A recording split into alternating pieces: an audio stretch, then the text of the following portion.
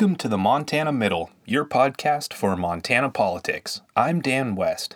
Today's episode features Montana Attorney General and 2020 Republican gubernatorial candidate Tim Fox. We talk about his experience growing up in Hardin, attending the University of Montana, and his path into politics. Before getting to our conversation, a word about our sponsors and the DC Update. In its quest to bring the best of Montana to the internet, the Montana Mint supports this podcast. Together, we are striving to make Montana politics more accessible for all Montanans.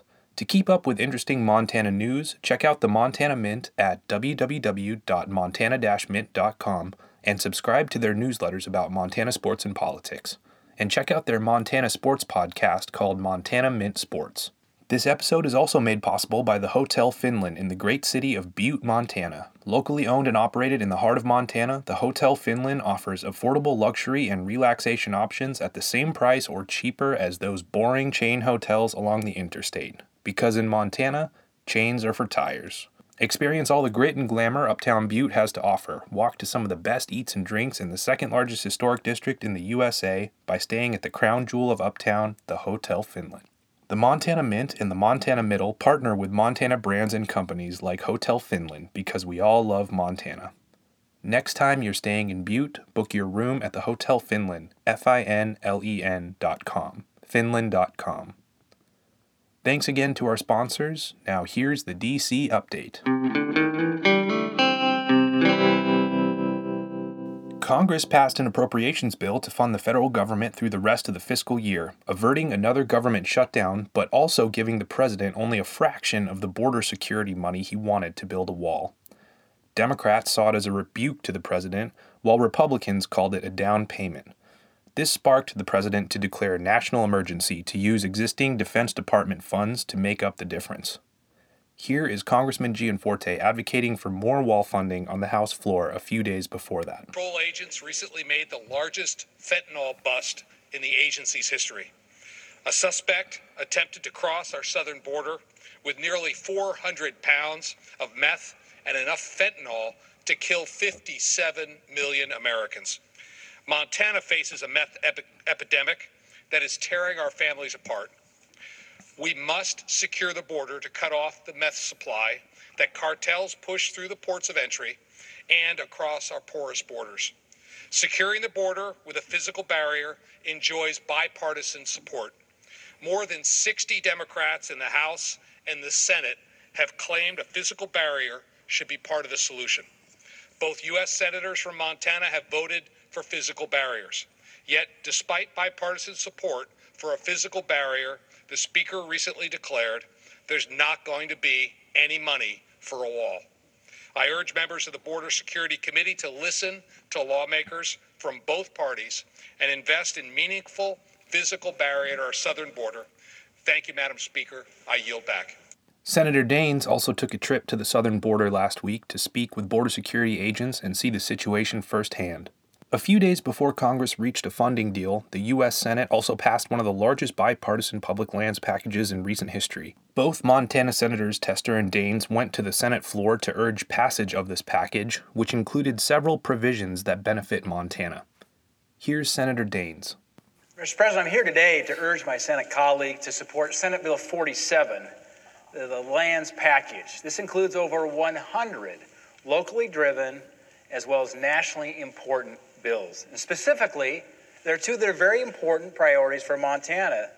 The first is the Land and Water Conservation Fund, and the second is the Yellowstone Gateway Protection Act. The Land and Water Conservation Fund is a critical tool in protecting and expanding access to what makes Montana so special, and that's our public lands. This program works with willing landowners. You see, when you look at a map of land ownership in Montana, it becomes oftentimes very checkerboard in nature. You have sections owned privately, sections owned by the state government, sections owned by the federal government. What LWCF does is it allows willing landowners to provide more access to public lands, as well as increasing outdoor recreation opportunities for cities and towns. It helps multi-generational farmers and ranchers and loggers continue to work their land. And yet, without permanent reauthorization of this critical program, it will continue to expire, Congress after Congress, putting so much of what makes Montana the last best place at risk. Because in Montana, public lands are a way of life. For Cindy and for me, we can think of no better experience than to put backpacks on and head up to the Beartooth Wilderness, for example, during the weeks of August. This is about teaching future generations of Montanans to love the outdoors and to spend time outside because we can access these public lands. Just the way my parents did with me growing up in Bozeman, and just the way I did with our 4 children. But it's not just about our way of life, it's also about our economy. Because public lands help spur a $7 billion outdoor economy in Montana. That creates thousands of jobs in our state, and they supply almost $300 million in state and local tax revenue. People all over Montana know the importance of this program. And we can't keep kicking that proverbial can down the road on this critical program for Montana. It is time we permanently authorize this program once and for all. Here's Senator Tester. Look, I am very proud to stand here on behalf of countless Montana businesses, small businesses, and community members who had a crazy idea a few years ago about not wanting an out-of-state mining company, actually not even wanting an out-of-country mining company, a foreign mining company, to expand a mine on the doorstep of Yellowstone National Park. And I am standing here today to tell them that I heard them, I listened to them, and I was not going to stop until this bill was signed into law. I want to take you back about 4 years. A group of small business owners who cared about the future of their community got together after they caught wind of 2 mining companies who were planning to expand their operations on nearby public land, which threatened the area's rapidly growing outdoor economy, one of the fastest growing economies in the state of Montana. This mine expansion was set to take place in a place that we call Paradise Valley. And that place is called Paradise Valley for an obvious reason. It truly is a piece of paradise. It is the headwaters of the Yellowstone River, which is one of the longest undammed rivers in the world. And Paradise Valley is flanked on both sides by legendary mountain ranges, the Gallatin, the Galatins, and the Absarokas. And it is the gateway to our nation's first national park, Yellowstone. These business owners, who ran fly shops and breweries and guide and outfitter businesses and dozens of other local hangouts, rely on the literally hundreds of thousands of visitors that flock to this region to experience something that they can experience nowhere else on earth. And they were rightly concerned that a multiple large-scale mining operation would put their local economy at risk and, in fact, put them out of business. So I went in October of 2015 and met with these folks. I listened to their concerns that these mines would devastate their businesses and the breathtaking landscape in which they've chosen to live. And in that moment, it was clear to me that the community needed permanent protection. So I announced my intent to introduce the bill, one of the bills that's in this land package that we're taking up here today, to do exactly that, provide permanent protection to the Paradise Valley. After months of working together, this bill became known as the Yellowstone Gateway Protection Act. This bill is a result of collaboration. It's a result of hard work. And it does exactly what's in the title. It will protect the gateway to Yellowstone by permanently eliminating the ability for proposed mines to expand onto public land near the doorstep of our nation's first national park, Yellowstone. Responsible natural resource development plays an important role in Montana's economy, but there are simply some places where you should not drill or dig, and one of those is at the doorstep of Yellowstone National Park. That's it for the DC update. Now here's my conversation with Montana Attorney General Tim Fox.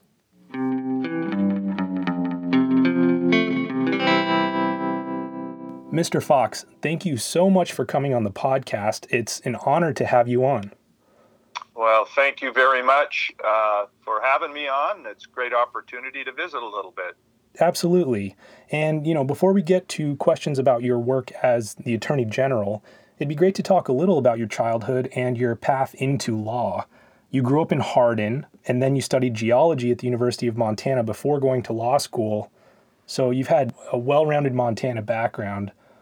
Let's start with Hardin. What was it like growing up there? Well, Hardin is kind of a sleepy little ranching and farming town. It's on the Bighorn River, real close to the confluence of the Little Bighorn and the Bighorn.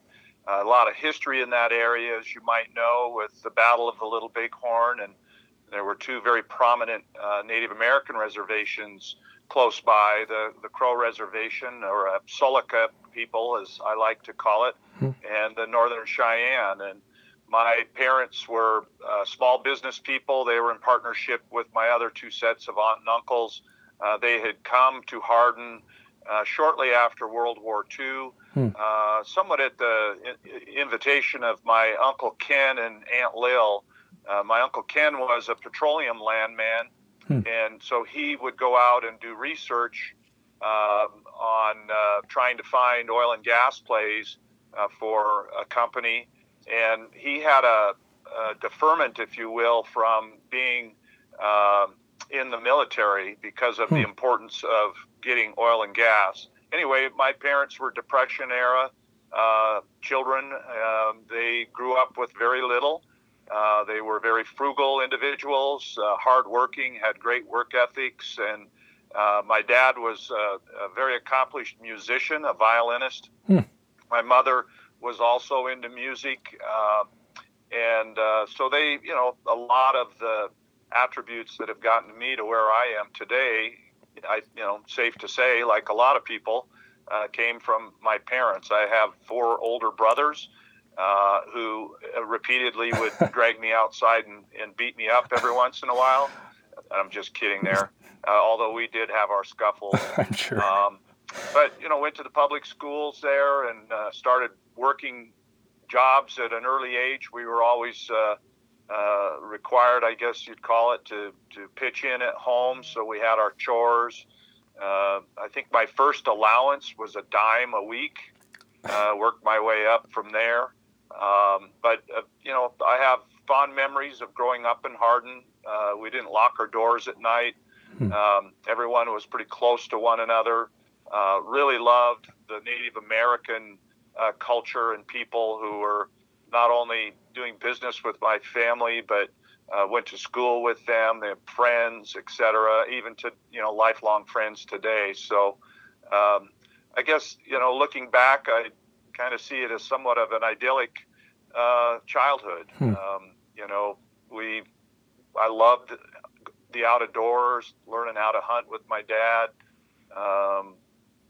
going backpacking, fishing, and all those good things that you get to do when you live in Montana.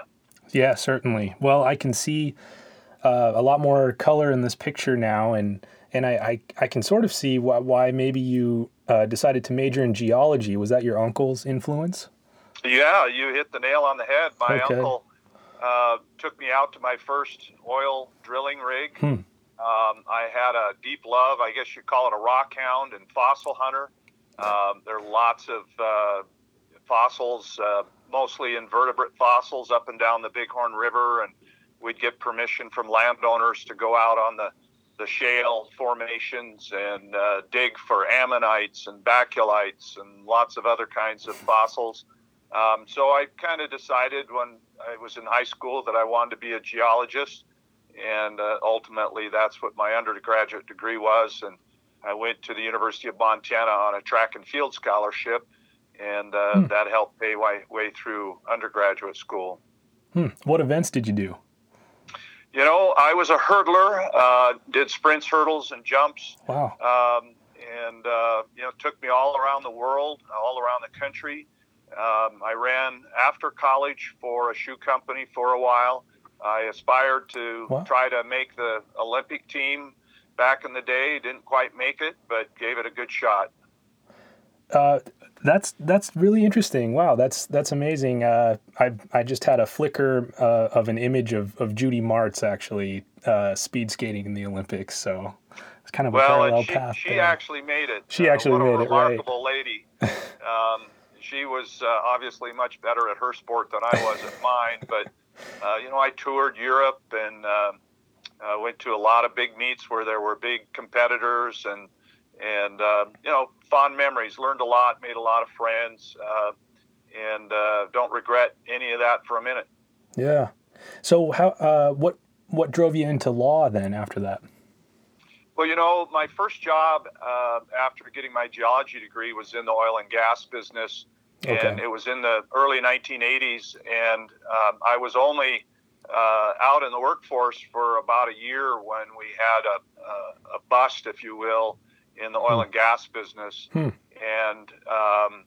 there were like 22 or 24 people in my office when I first was hired on. And then in about a year, they had it down to about 5 of us. And then finally, I was riffed.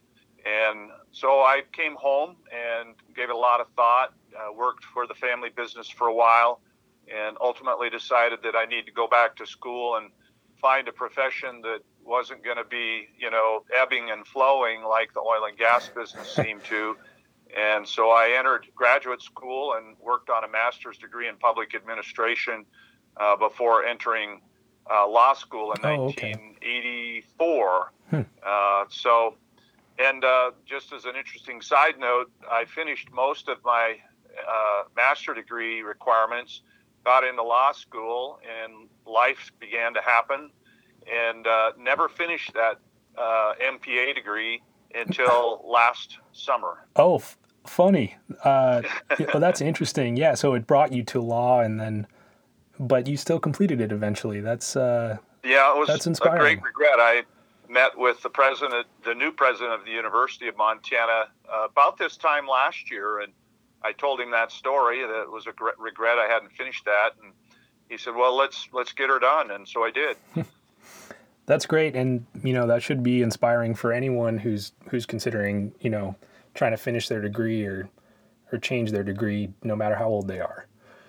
Well, yeah, I mean, I was obviously very busy and lots of things going on in my life, and basically the university encouraged me. Dr. Sarah Rinfray, who is the MPA program chair, encouraged me to do it. And I actually gave the commencement speech at the first winter commencement last December at the University of Montana. And my theme and my message was that we should be the great encouragers to others, whether we know them or not, and we can make a difference. And ultimately, when you are the encourager, you become encouraged yourself. That's a great story. So yeah, that all fits together, and so I guess moving into the next portion of your life, after law school, you first entered public service when you developed a new environmental regulatory program for the Montana Board of Oil and Gas Conservation, and then later you worked for the Montana Department of Environmental Quality. What was it like having a geology degree working in those fields? Well, yeah, with both a law degree and a geology degree, as you might imagine, doing environmental work, natural resource, legal work, those kinds of things are a natural. And if we can backtrack just a moment, my first job in public service actually was with the Montana Supreme Court. I was what they call a law clerk for one of the justices, which is like an internship.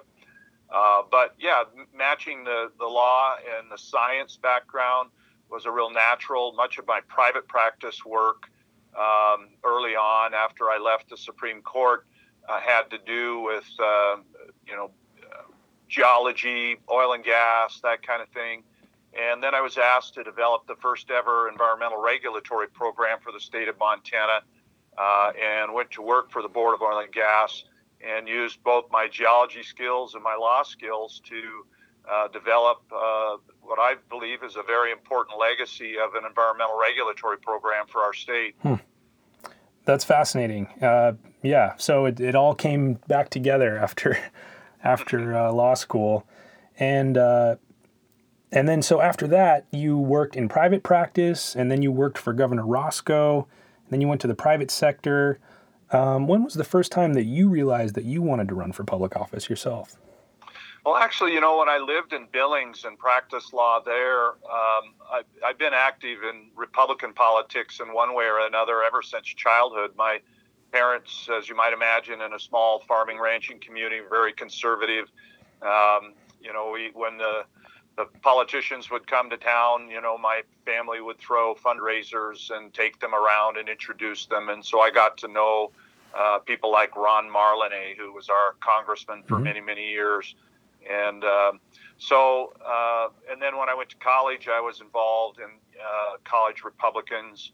And ultimately, people in Billings, when I was practicing law there, encouraged me to run for office. But I had a young family, and it just, the timing wasn't right to do that, to run for the legislature.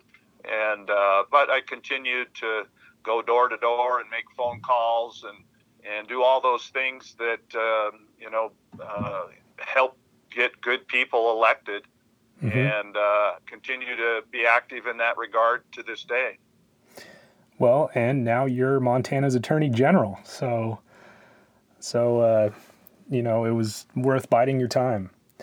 I think some people who get elected to office have aspired to that since perhaps they were very young. And it was something I started to consider in my adult life. And again, a lot of it is timing. I ran initially in 2008 and for Attorney General and lost, and went back into private practice, a very successful private law practice here in Helena with what was then actually Montana's oldest law firm, and had matriculated a couple of attorneys general, a governor, a Supreme Court justice, and a number of other prominent people through the years. Ultimately, when the opportunity came up again in 2012, people started encouraging me to run again. And of course, the most important person you want to encourage you to do that is your spouse. And my wife, Karen, has been on board with now 3 elections, and we've crisscrossed the state and worked very hard. This job that I have now is the best job I've ever had. And it all makes sense, this pathway, and it seems like it's been very thoughtful. And but you're right about the timing. But congratulations again, and you've been here for I guess 6 years now. You got 2 years left in your term. What are some of the top issues you're working on right now? Well, probably the top issue right now is our substance use disorder epidemic here in our state that really impacts every corner of our life as Montanans. It certainly has impacted the lives of many individuals who have a substance use disorder and maybe a co-occurring mental health disorder. Many people have overdosed. Families have lost loved ones. And it also has greatly impacted our government services. Our jails and prisons are full, and our justice system is impacted. Social services, our youth in need of care cases have gone through the roof.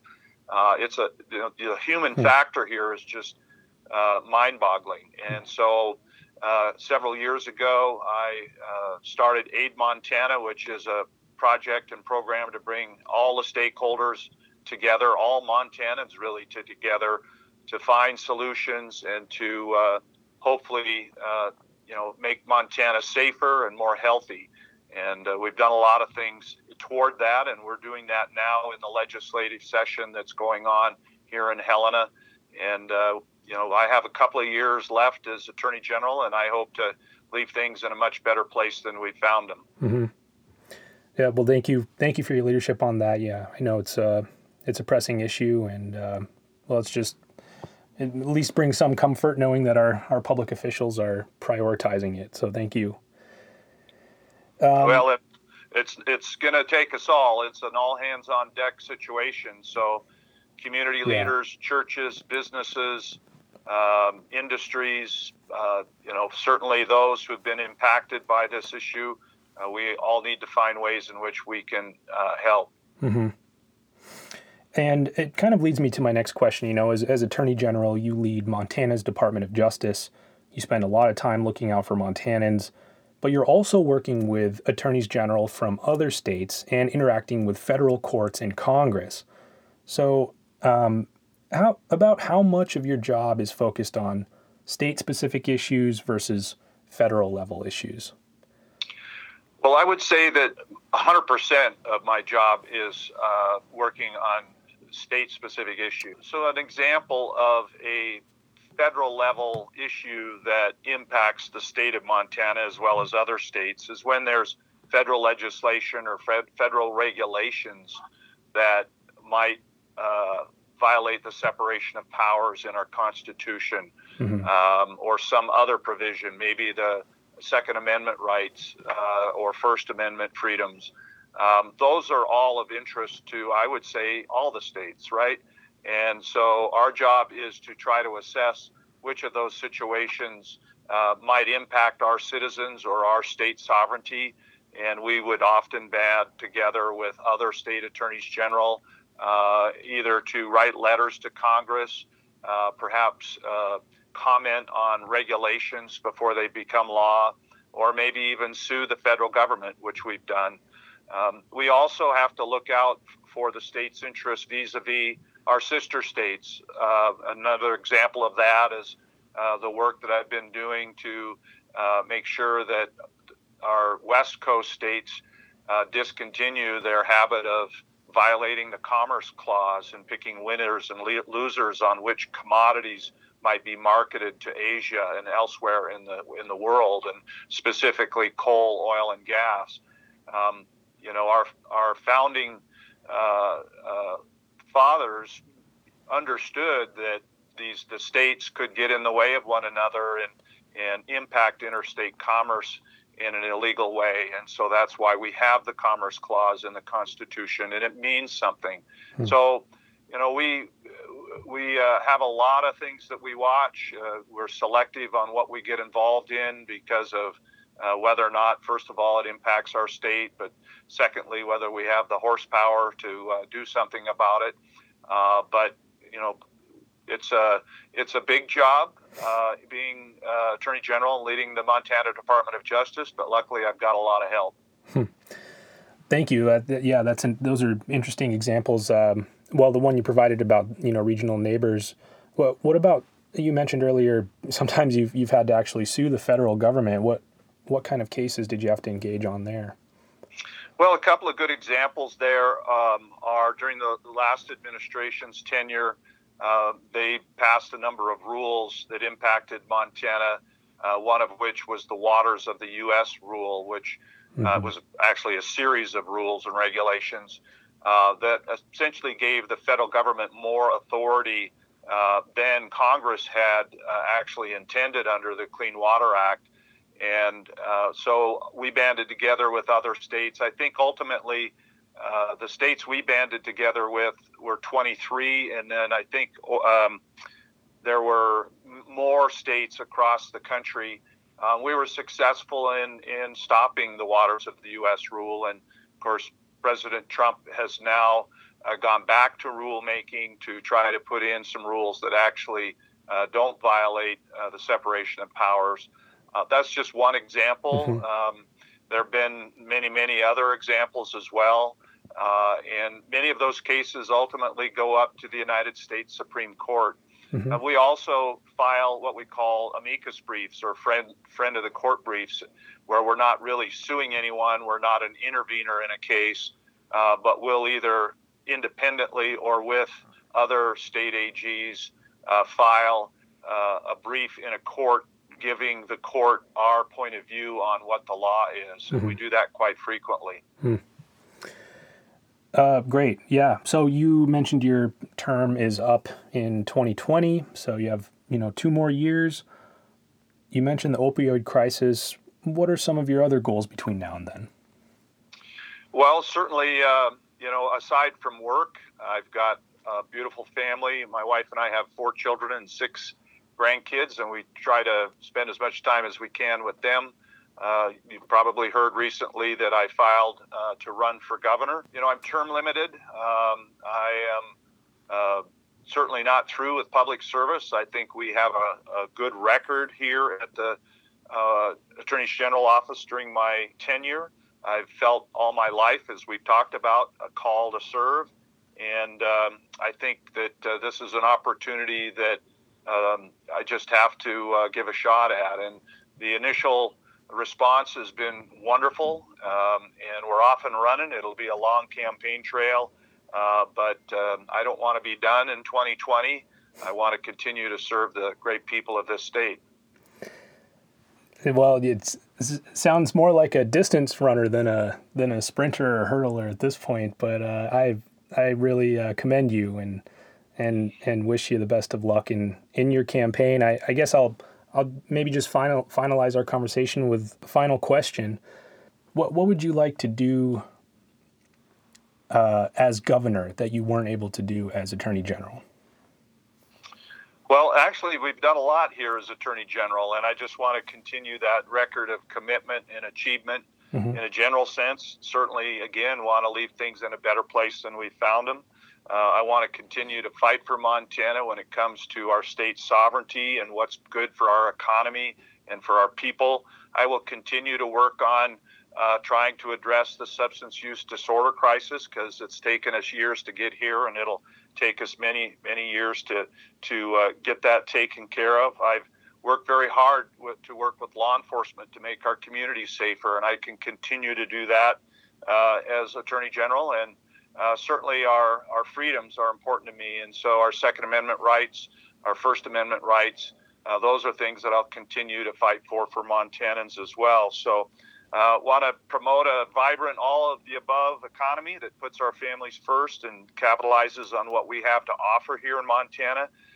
Agriculture, ranching, farming, recreation, tourism, responsible natural resource development, entrepreneurship, and new industries. We want to see what we can bring to Montana. So those are just a few things. Being governor is a big job as well. It's important to put a good team together, and I'm hoping to have that opportunity if given to me by the Montana voters. Well, yeah, I wish you the best of luck, Mr. Fox, and really appreciate having you on this show as well. And hopefully we can have you on again. Well, thank you, and thanks to your listeners for listening in, and I'll get back to work. Okay, sounds good. We'll talk again soon. All right, thank you. Bye.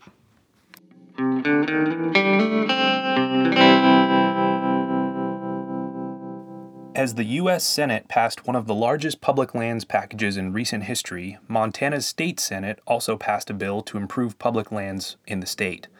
Republican State Senator Terry Gauthier from Helena introduced and ushered through the Senate a bill to increase the motor vehicle fee for state parks and fishing access sites from $6 to $9. Here's State Senator Gauthier describing his bill.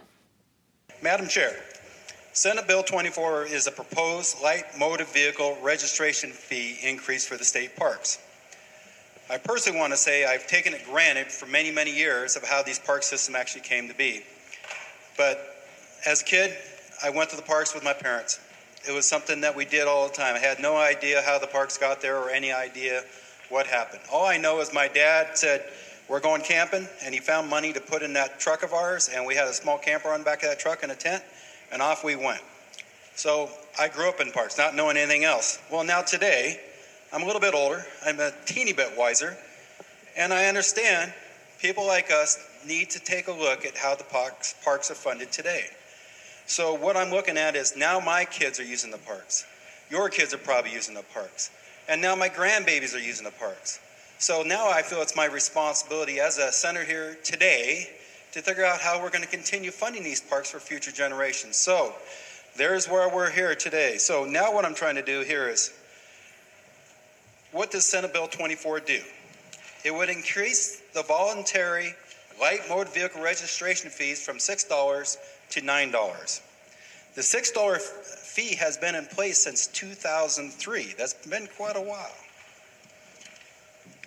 Senate Bill 24 proposes a $3 increase in existing $6 registration fee for light motor vehicles. So I'm willing not to purchase that 1 pint of beer that I occasionally do regularly for the opportunity to fund the trail system. For anybody else out here, it could be just that one less coffee that you go to that coffee shop.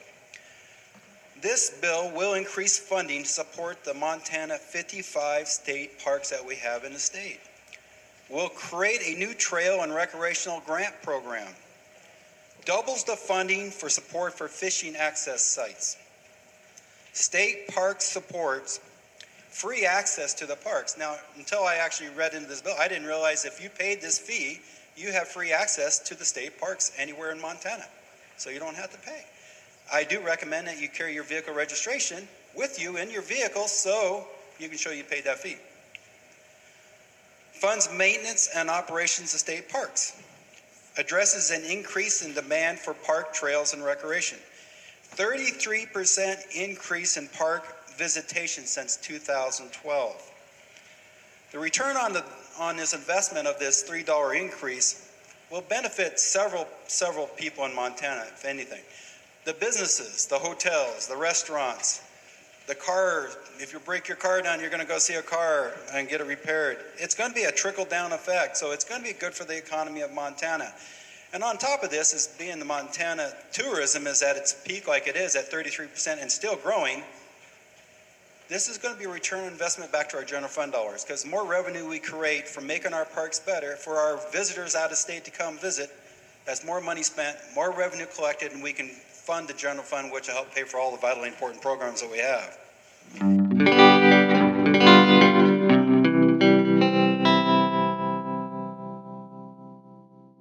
That's it for this episode of the Montana Middle. Music was provided by my sister, June West. Thanks for listening. Take care.